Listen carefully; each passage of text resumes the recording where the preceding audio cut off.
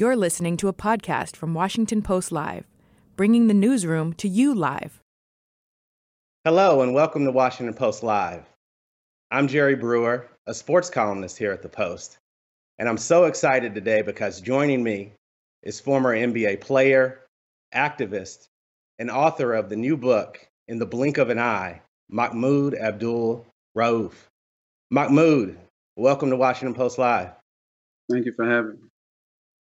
Oh, let's get started, man. I'm really excited about this.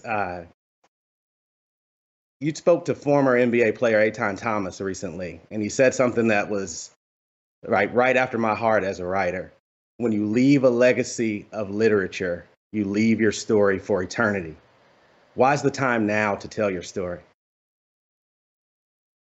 Wow, that's a very good question.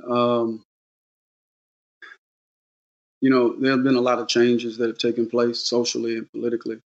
And I've been for some years now telling my story, and I'm constantly getting some great feedback. And this is a story that needs to be told. And so for me, looking at all of the responses that I'm getting, as well as the conditions the way they are now, I felt it was a great time. Plus, we have a saying. It's a saying in Islam called Sadaqah Jariyah. And it's sort of what you just read, leaving that type of legacy, when we're dead and gone, whether it's building a road, whether it's writing a book, if someone can look back 50 years from now and they can, receive or extract something from the book that can impact their life in some way, you're still getting blessings even in your death. So for me, it's important to be able to leave that legacy. Oh, that's wonderful. Your book wastes no time. Get into your famous protests and the backlash that you experienced. Is there a greater risk for Black athletes to acknowledge the historical injustices of America than for other public figures? I definitely believe so. I was just looking at something that Keandra Yamada Taylor wrote when she was talking about race and racism is not exceptions in this country. Instead, they're the glue that pulls America together, especially as it relates to Black people. In every walk of life, we feel it. We're crushed by it. And in particular, athletes, because we're in positions of notoriety, of visibility, and enormous amounts of wealth. And so for that type of person not to embrace, right, this notion of America being exceptional, and you want to go against the grain, you of all people making this money and so-called made it. It's a major slap in the face to the establishment as far as I'm concerned. So a huge threat when athletes take positions like that. You wrote that you were portrayed as a troublemaker by the media for calling the American flag a symbol of tyranny and oppression. How does your book reclaim your narrative? Well, I think people will find when they read the book, listen, I've been saying this for years, and I've been living it as well. I'm a people's person. I'm attached to, I'm not perfect, none of us are, but I'm attached to trying to find the truth and articulating that truth as much as possible. I'll dialogue with anybody, but I won't accept anything. And sometimes, especially nowadays, if you go against the grain, if you have a different opinion, you ostracize, you're condemned for that. And when they read the book, they'll come across my personality, and they'll see that those things that were said wasn't the person that was being portrayed. Mahmoud, it was interesting to be reminded in the book that you had quietly had this protest going for a year before anyone noticed. And then you have this moment in which you go from sitting on the bench and stretching to praying. Just tell me about the evolution of the protest, particularly after the media started to pay more attention to it. And what did the praying symbolize to you? Well, the evolution actually, it started the previous season, could be 4, 5, 6 months. And I started reading a lot, all different type of authors, man. Noam Chomsky's, Aaron Roy, I mean, you name it, Howard Zinn's, Randall Robinson's, and I was just coming across information that didn't sit well with me.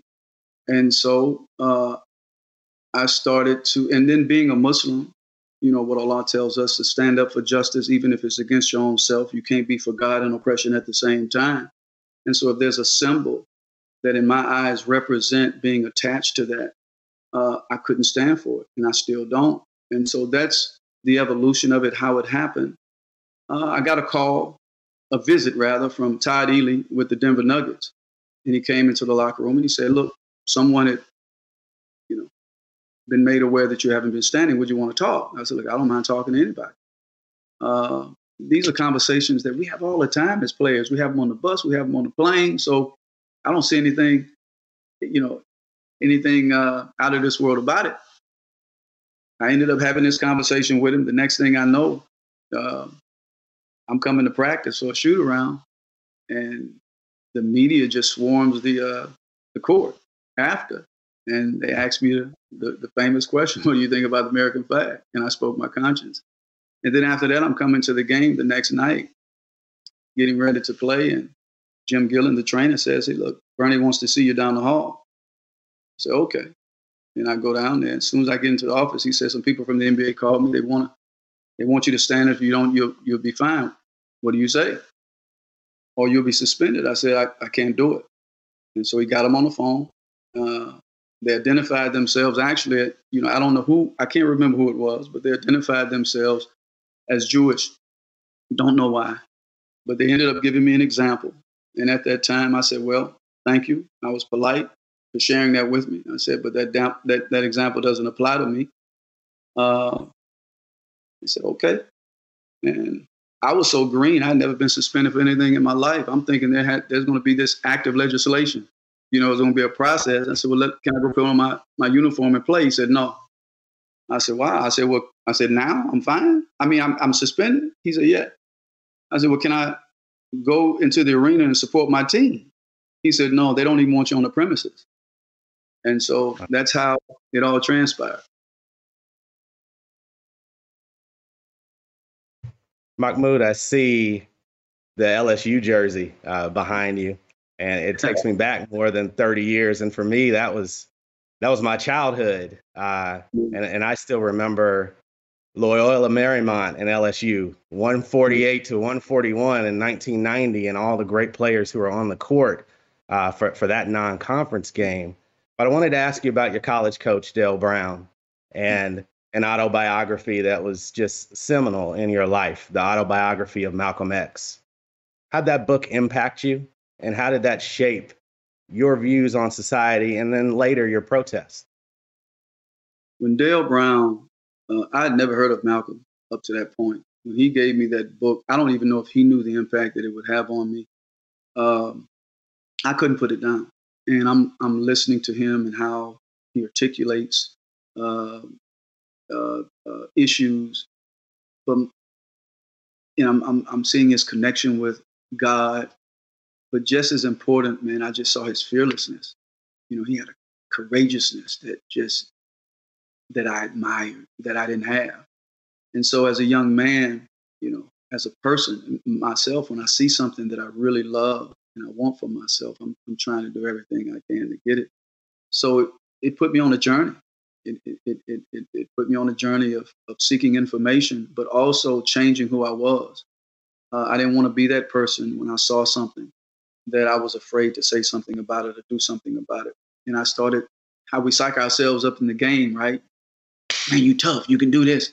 I had to do the same thing academically with myself, learning how to take steps of telling people no, of throwing information out there and seeing how it feels and feeling uncomfortable and coming back. And so if it wasn't for that book, man, I really, I don't know if I would have embraced Islam. And I don't know if I would, after embracing Islam, I wouldn't have even gotten to that point to even begin probably to think about doing the things that I ended up doing and and being firm with that and owning it. So his book impacted my life tremendously and still does. Mahmoud, you point out that many Muslims did not agree with you that the Quran directed them to oppose nationalism as you did. How did those reactions affect you? You know what? I was already prepared for that. There's always a difference of opinion. I was though expecting more unity with us, um, but at the same time, I wasn't surprised. I mean, look, Islam is not against having an attachment to a language, a culture, and a nation. But what I'm talking about is a toxic nationalism, right? An imperialist type of nation, and that's something totally different. But look, man, I've grown up in the South. I had a strong black mother, and I was at that time also, man. I had begun to associate myself with a lot of strong black men as well as strong black women that I began to have conversations with, and so that didn't that wasn't going to be something that was going to cause me to bend or to go against what I felt my mission was to live up to what I believe to be true. If you can convince me that I'm wrong, I don't have the type of pride not to submit. I'll submit to the truth. I say, hey, I was wrong. But until you can do that, it has to make sense to me. And I don't care what your label is, Muslim, Christian, philosopher, it has to make sense. So that's how I took it. And I just kept on rolling and continuing to do so. Mahmoud, In the Blink of an Eye is published by Kaepernick Publishing 6 years ago. When Colin started his protest, everyone wanted to talk to you and get your insights, 20 years later, about how you felt about Colin. What's your relationship like with Cap today? Cap is a busy man. We've talked, especially, in the beginning of this project and even, in the middle and towards the end of it. But we did have a meeting when all of this happened. We have a mutual friend in the Bay Area named Hashim Al-Dean, and it was pretty much a private meeting. And he said something that resonated with me during that time. And it resonated with me because that's the way I felt and that's the way I feel when I ended up, doing what I did years ago. He said, this is the most free that he's ever felt in his whole life. And that's the takeaway that I have from everything, that all the conversations that we had, and that once you feel free, it's nothing like it. It's priceless. And it allows you the mobility to do what you do, to move the way he moves. And so that's something that I admire. And many people admire when he took that position and then began to spread himself out to do other things, whether it's the Know Your Rights campaign, whether it's the things that he did for the Somalis, or sending a plane of food over.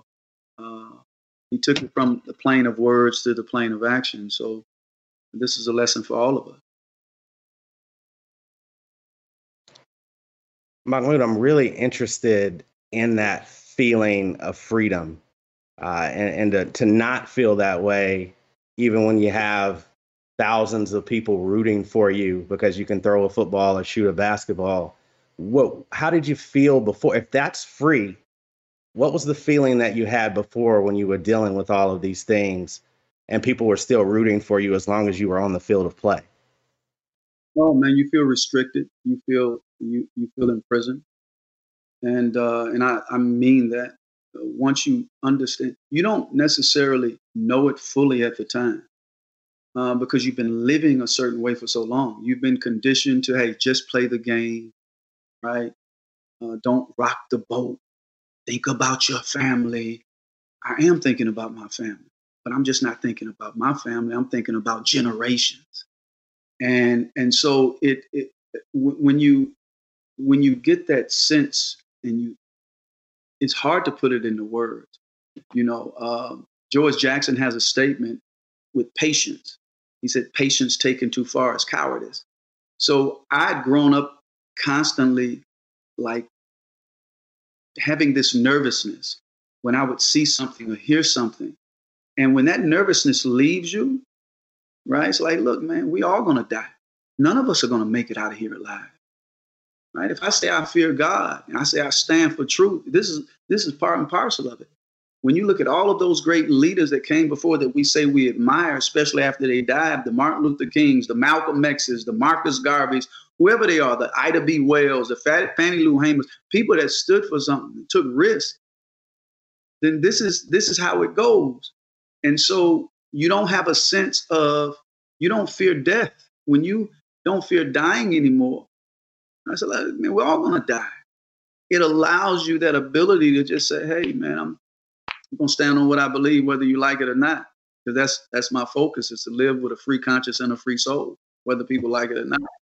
And it makes it easier. It doesn't mean that it's not going to be hard, but it makes it easier to do. Just like anything, the more you practice, you get better at it.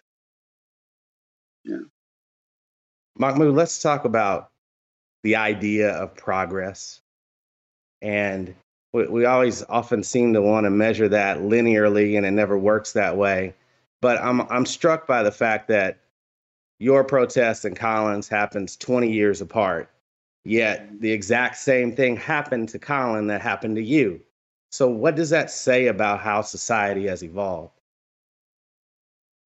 And that's a great question. I don't believe that progress is linear. I believe there's a lot of ebbs and flows. If it was, that we wouldn't still be dealing with what we're protesting, what we've been protesting years before we were even born.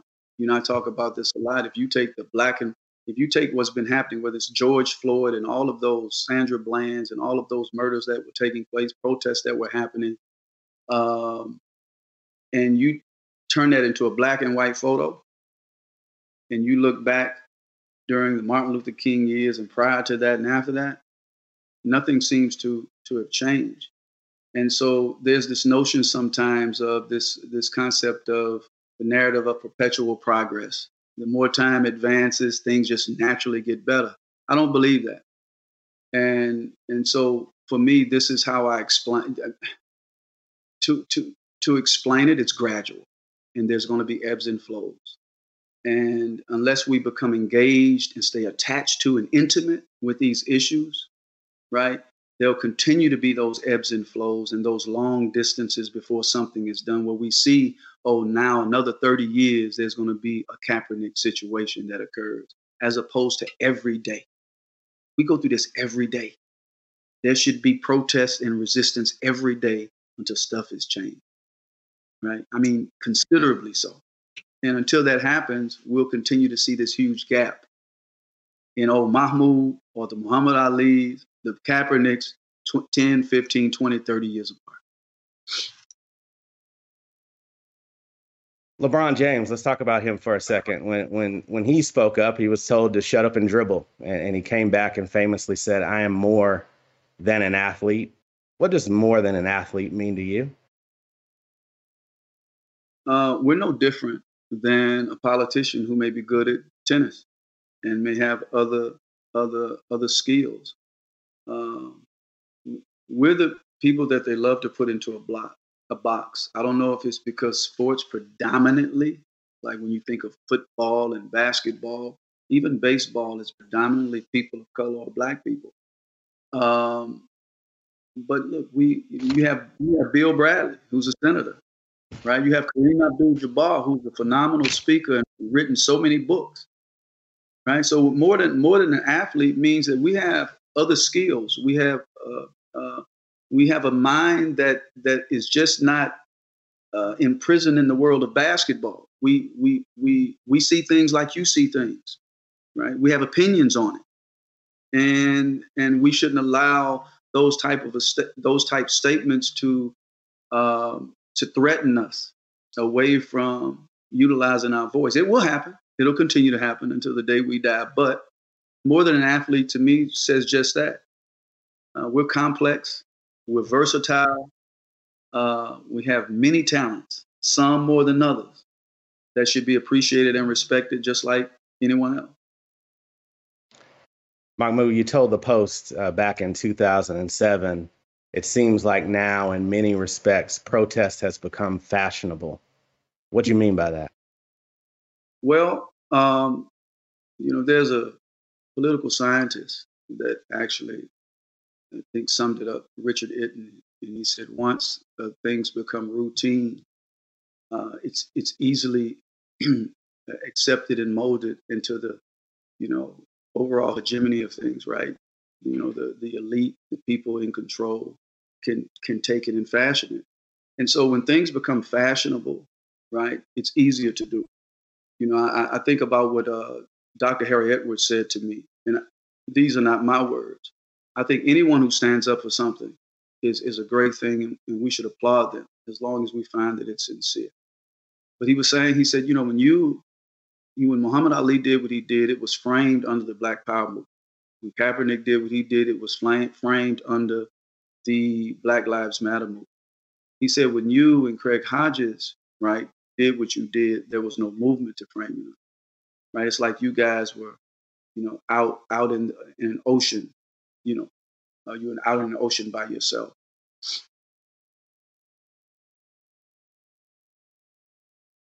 Hello? Professional sports leagues now have become a big part of that. I mean, you're talking about strength in numbers, right? But some of it is a bit performative. What do you think about what leagues are doing, and do you think it's enough to foster change? I lost it. Can you say that one more time? Yes. Professional sports leagues, as you were saying, they've become more involved in this push, at least in a performative sense. Do you think they're doing enough to foster change, or do you think this is just something they're doing in the moment because it's fashionable? I think a lot of it is the public consumption, and it's fashionable. NBA, for example, right? I hear a lot of times, well, they're progressive. And they may be more progressive than the NFL. And my response is I think that they're just more sophisticated, And one of the examples I use, they say, well, we allow our athletes to speak out. And I heard this some time ago. But when they were in China, I think there was a case when James Harden and I think Westbrook was getting ready to say something. They were immediately stopped. Right?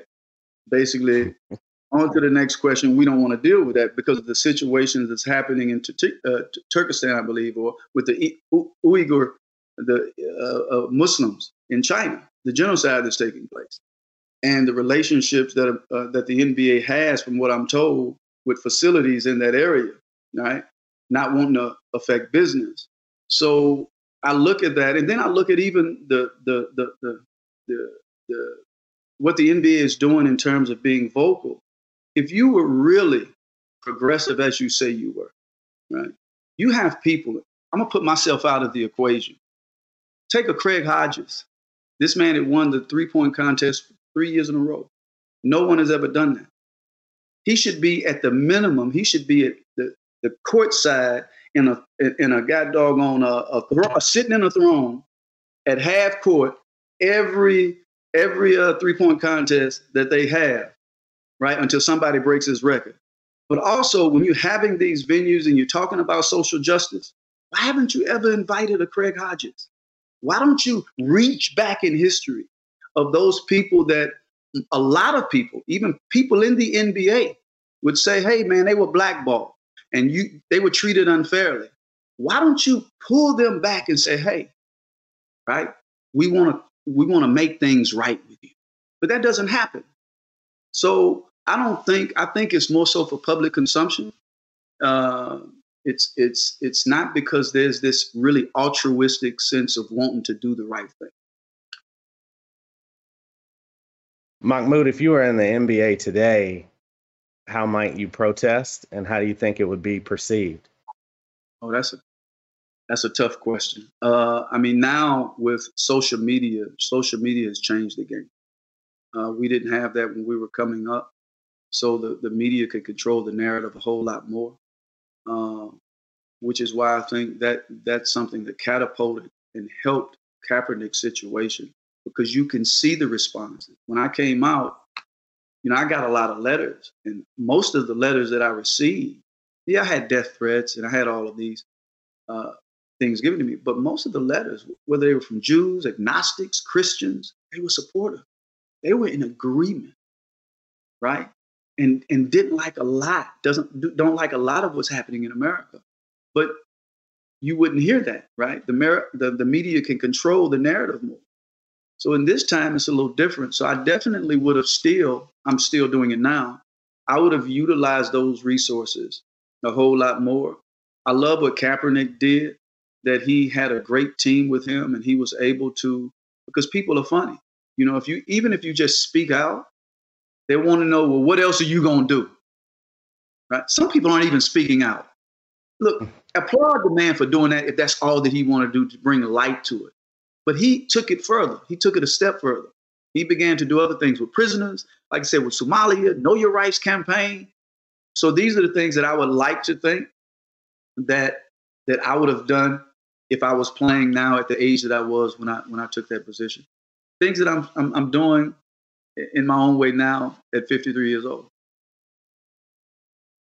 We haven't had a chance to talk about all that you have done as a symbol, as an advocate, having Tourette's syndrome, and that compulsive need to have everything feel perfect, as you said before.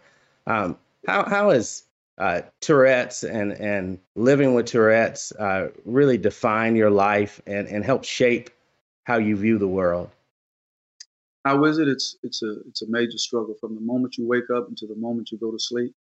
You're constantly trying to navigate, controlling your mind and your body, put them on the same page.